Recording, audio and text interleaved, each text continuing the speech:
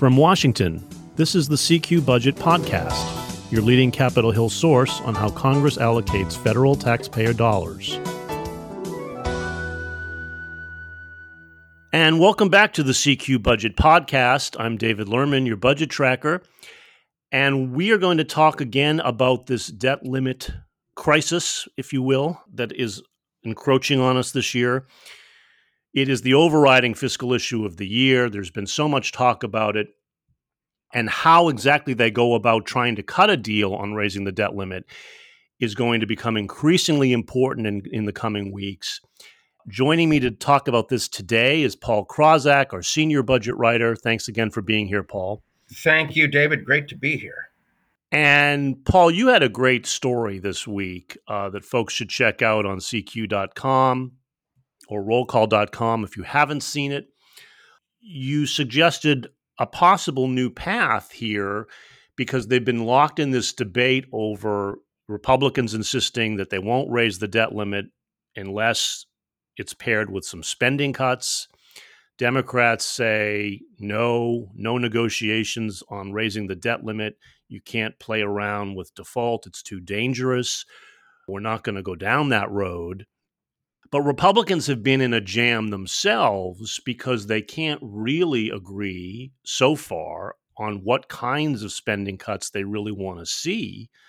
It does seem as though there's no unity within their caucus as to how to go about making those cuts. There's concern about cutting defense, and that gets in the way of this promise that Speaker McCarthy made to cut overall spending down to fiscal 22 levels, like an 8% cut. But if you exempt defense from that, you're talking about a huge whack in non-defense spending. So there's a real problem here. And do you cut entitlements? Do you go after Social Security and Medicare? Because there's been talk from some about trying to overhaul those programs because they are going to become insolvent and something needs to be done. But they also insist they won't cut Social Security and Medicare benefits, at least for current beneficiaries. And so what do you cut has been a real dilemma. And Republicans may need more time to figure out what to propose on that front. And Paul, you've suggested one possible strategy here to buy them some time. What did you find out? House Republican leaders are looking at an option where they would take up one or more short-term debt limit suspensions. Now, the reason for this is the Treasury is estimating that the debt limit would have to be raised possibly as early as June, could be July, could go into August, according to independent experts. But that's coming up pretty quickly. And, as you said, Republicans in the House particularly would like to have spending cuts or some kind of fiscal reforms attached to any debt limit increase. They want to use the leverage of raising the debt limit to do that. So, but in terms of the timeline, if the debt limit has to be raised in the early summer, I mean, that is before the deadline for passing the fiscal 2024 appropriations bills, which is September 30. So you would be dealing with the debt limit ahead of the appropriations bills. So the idea is they could, at some point when they are getting closer to the need to raise the debt limit, the House could take up a short-term debt limit suspension and possibly even another short-term debt limit suspension after that. And that would give Republicans more time to negotiate conditions to a longer-term increase in the debt limit. And it would also align the timing for a long-term increase in the debt limit with the timing for passing the appropriations bills. So it would give Republicans more time, and it would give them more leverage in negotiating a debt limit increase and spending cuts or something like that. Yeah. it gets confusing, but we should remind people when we talk about suspending the debt limit, normally they would have to raise the debt limit to a certain dollar level. When they suspend the debt limit, they just make it go away entirely for a short period of time and just operate without any limit on debt, right? That's right. I mean, the historic practice had been to raise the debt limit by a certain amount of dollars, and then a number of years ago they started suspending the debt limit until a certain date. So the debt limit would be suspended, would not be in effect until a certain date, and then when they got to that date, then whatever the level of total debt was, that would become the debt limit would kick in at that point. That would become the new amount of debt. Right. But this suspension idea, it can make it easier for lawmakers to vote for in a way, because instead of a vote where you raise the debt by a certain dollar amount, uh, that's sort of a vote in favor of more debt up to a specific amount.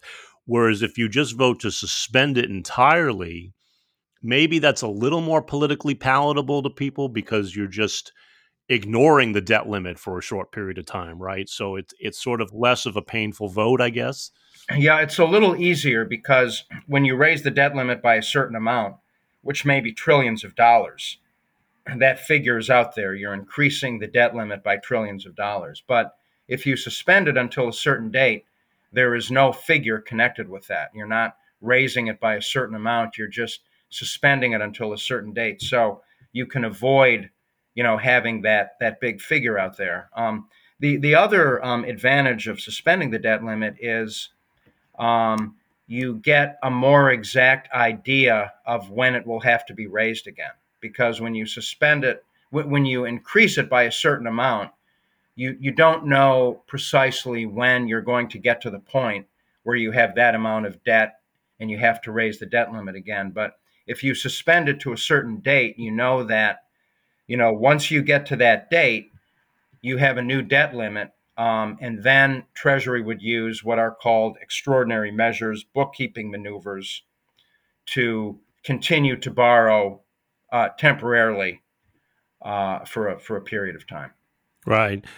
So the question is, if they do suspend it, I mean, do they have the votes to even suspend it, though? I mean, if Republicans are going to insist on being these, brave fiscal conservatives who insist on spending cuts, even if you just suspend the debt limit instead of increasing it, the effect, we should say, is the same. I mean, it's allowing for more debt. Either way you slice it, it's really a question of optics here more than anything. Do they have the votes to suspend it without any spending cuts happening? That becomes the key question.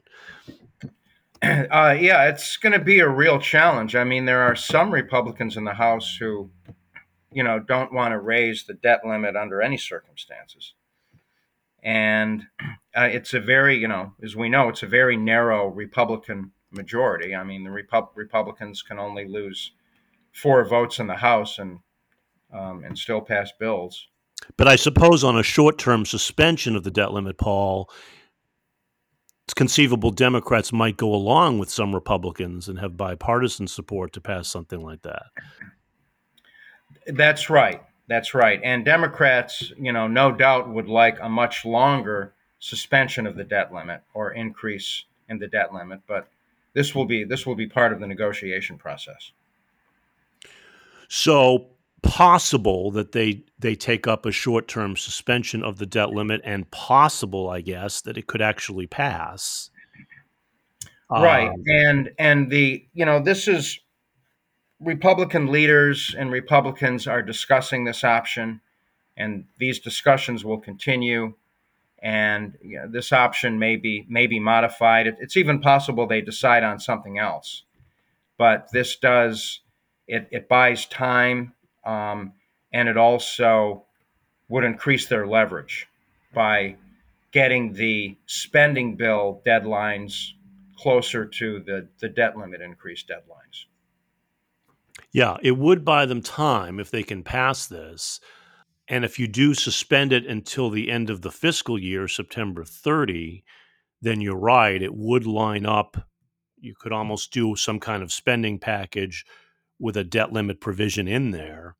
So it's conceivable that does play into Republicans' hands, I guess, if they're really going to push for spending cuts as part of a deal to raise the debt limit. But of course, they face the same problem then in September that they would face in June or July, right? They still have to come up with a way to find bipartisan support for raising the debt limit and figure out how hard they want to push for spending cuts. You know, it certainly has happened in the past, Paul, plenty of times where they've had these deals for a debt limit increase that have been accompanied by some kind of spending reductions. Most famously in 2011, right under the Obama administration, when they raised the debt limit, but on condition of putting in place a decade's worth of caps on discretionary spending levels that they had to live with in one form or another for 10 years before it just recently expired. It seems as though McCarthy is talking about something like that again. That's what it looks like. It looks like the focus will probably be on restraining discretionary spending rather than doing anything on Social Security or Medicare or those big entitlement programs. And we should say, I can't resist pointing out, Paul, when the focus is on discretionary spending, the Congressional Budget Office will tell you discretionary spending just isn't the problem. If you're worried about rising deficits and debt, the key drivers of rising debt isn't discretionary spending. It's the entitlement programs. It is the rising costs of Social Security, Medicare, and Medicaid, primarily because of an aging society and rising healthcare costs. And those twin factors are crippling those programs and sending costs through the roof. And those combined with rising interest payments as interest rates go up on the debt are really the driving forces behind rising deficits. It just isn't true that discretionary spending is the main cause of that. Now, obviously, discretionary spending plays a role, and if you cut discretionary spending, it can help reduce deficits. That's true, but this focus on discretionary spending, which basically funds everything else the government does, right, from defense to education, environment, you name it. You can cut that, but that discretionary spending has not really been soaring, except for the pandemic years when it did go through the roof because of all the pandemic aid packages. You can cut that and it'll help reduce deficits, but it's not the key factor.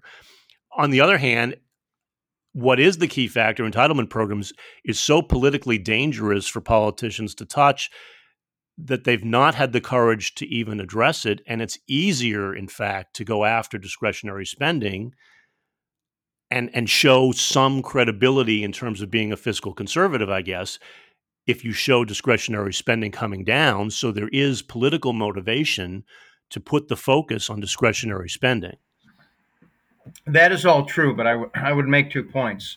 So one is there are some Republicans who would point out that because of the big increases in discretionary spending over the past couple of years, when the Congressional Budget Office projects spending going forward, that discretionary spending is quite a bit higher going forward because of the discretionary spending increases over the past couple of years. In general, what the CBO does is when it estimates discretionary spending, it looks at current discretionary spending and then it adds inflation to that. So if you look ahead, you have a higher projection of discretionary spending going forward in the next 10 years. So that would be a target for Republicans. So that's one point. The second point is that there are some Republicans who, and I guess I'll make 3 points, but the second point is there are some Republicans who make the case that Americans will not accept cuts or even restructuring of Social Security and Medicare programs unless lawmakers prove that they are serious about cutting waste and unnecessary spending in the discretionary arena. So, in other words, show that you're serious about cutting unnecessary spending in the discretionary area first. And that will show them, if you can accomplish that, that will show Americans that you're serious about that rather than going to Social Security and Medicare first. I mean, there are a lot of Americans who say, hey, I paid into Social Security. Certainly, you're not going to start your cutting in that program where I've paid into it. Get rid of the waste first. The third point I would make is that, there are a lot of Republicans who, just as you said, they know that, these big entitlement programs are growing faster than economic growth, and they are the drivers of the deficit and the debt. And they would like to focus on those programs. And it's possible that a debt limit deal could be reached that, takes, some initial steps toward dealing with those programs, maybe through, there are proposals to set up a commission, that would try to come up with solutions for, the cost of these entitlement programs. Yeah, that's a good point. That's possible. And Joe Manchin, the West Virginia Democrat, who's a pivotal centrist in this closely divided Senate, has been pushing this idea of, yes, we should have a bipartisan negotiation over raising the debt limit. And his main pitch is to couple it with this plan to create these rescue committees to come up with recommendations on how to save Social Security and Medicare and other trust funds like the Highway Trust Fund. But the key Republican backer of that idea, Mitt Romney, the Utah senator, told us pretty plainly very recently that might be fine to do, but that ain't going to be enough. That ain't going to cut it. In other words, Republicans aren't going to just take the formation of committees as their concession for raising the debt limit. That would only be a tiny piece of any package. So it would have to be more substantial than that. And it does seem pretty clear that any kind of broad restructuring of Social Security or Medicare is not going to come together in time for a debt limit deal. That's right, and it would need to be bipartisan, and it would probably need to be led by the White House as well to have any chance of success. Yeah, which isn't going to happen. Which is why I think McCarthy is focusing on discretionary spending. It's part because it's easier to do, and it's part the political reality of not being able to have any consensus on how to overhaul the entitlement program. So what are you left with? You're left with discretionary spending as really the only tool in the toolbox if you want to show the public that you're serious about cutting spending in general. And the problem Republicans are going to face, Paul, is they don't really want to cut a lot of discretionary spending when it comes to specifics. They're very uncomfortable with cutting defense, which is what, maybe a third of discretionary spending total. And if you exempt that, the only way you can come up with serious money is taking huge whacks out of non-defense spending. Something like an 18 to 20% cut, which would be, I think, once you hear the specifics on what you'd have to do for that, would become so politically unpalatable. It would never get through a Democratic Senate anyway. And so I think they know they're sort of in a jam on that, and they haven't really yet figured out how to come up with something that would pass muster here, I think, is their main problem right now. Right. I mean, it's hard to cut spending, especially specific spending programs. And, that's why, setting up discretionary spending caps is probably the easiest way to do it. But, even when they did that, in 2011 for 10 years, I mean, that did slow the growth of spending. But, every couple of years they had to go back and raise those caps a little bit because Right. they couldn't live with the original caps. And And in some of those deals, they did offset the cost of raising those caps. And you did make another good point, Paul, about the Republican emphasis on cutting waste. And of course, they're right. There is always waste in government, and we should always try to cut waste. And they did. I think Steve Scalise, the House Majority Leader, talked about all the fraud in the COVID relief programs that have been identified. And of course, we should try to eliminate the fraud. But I think the basic problem they have there is, it's fine to talk about waste, and you can point to bogus, federal research studies that get done on what kind of trees are best to plant where, or whatever you want to criticize. The problem is they tend not to add up to big money. Even if it's meritorious to cut them, they don't add up to big money. And when you're talking about $1 trillion annual deficits, you need to come up with big money.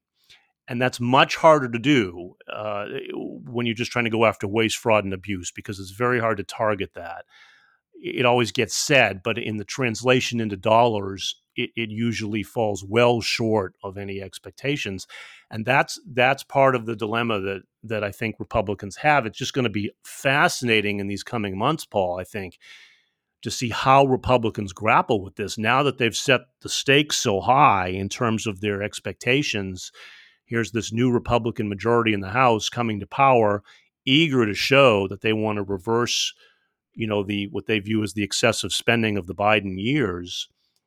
How do they make that happen? How do they come up with enough spending cuts if they're really serious about cutting spending by as much as they say down to fiscal 2022 levels, at least? How do they really make that happen? And then a key component I think that you've uncovered this week is this idea of the first thing that has to happen, because it's so complicated, is they need more time, right? They need more time to figure this out. And that's what this idea of a short-term suspension of the debt limit buys them, if they can actually get that passed, is it takes the pressure off of something happening by early this summer. And they can just suspend it for a while, live without a debt limit, as Congress has done in the past, so that maybe they push it off until the fall. And then maybe if it's aligned with the need to pass spending bills by that time, maybe they can come up with something. But boy, this is a real heavy lift. It certainly is. It certainly is. So I think that's where things stand at the moment with the debt limit crisis, because we're going to have to track this very closely in coming weeks and months. It isn't going away. And as I say, it is the overriding fiscal concern of this year by far. So we will see. And we will see if there's any momentum here toward passing any kind of short-term suspension, and if they have the votes. But that's all the time we have for now. Thank you, Paul Krawzak, again for joining me. And thank you, David. You can check out Paul's story and a lot of other stories on the debt limit and federal spending at CQ.com or rollcall.com. I'm David Lerman, your budget tracker, and we will see you next time.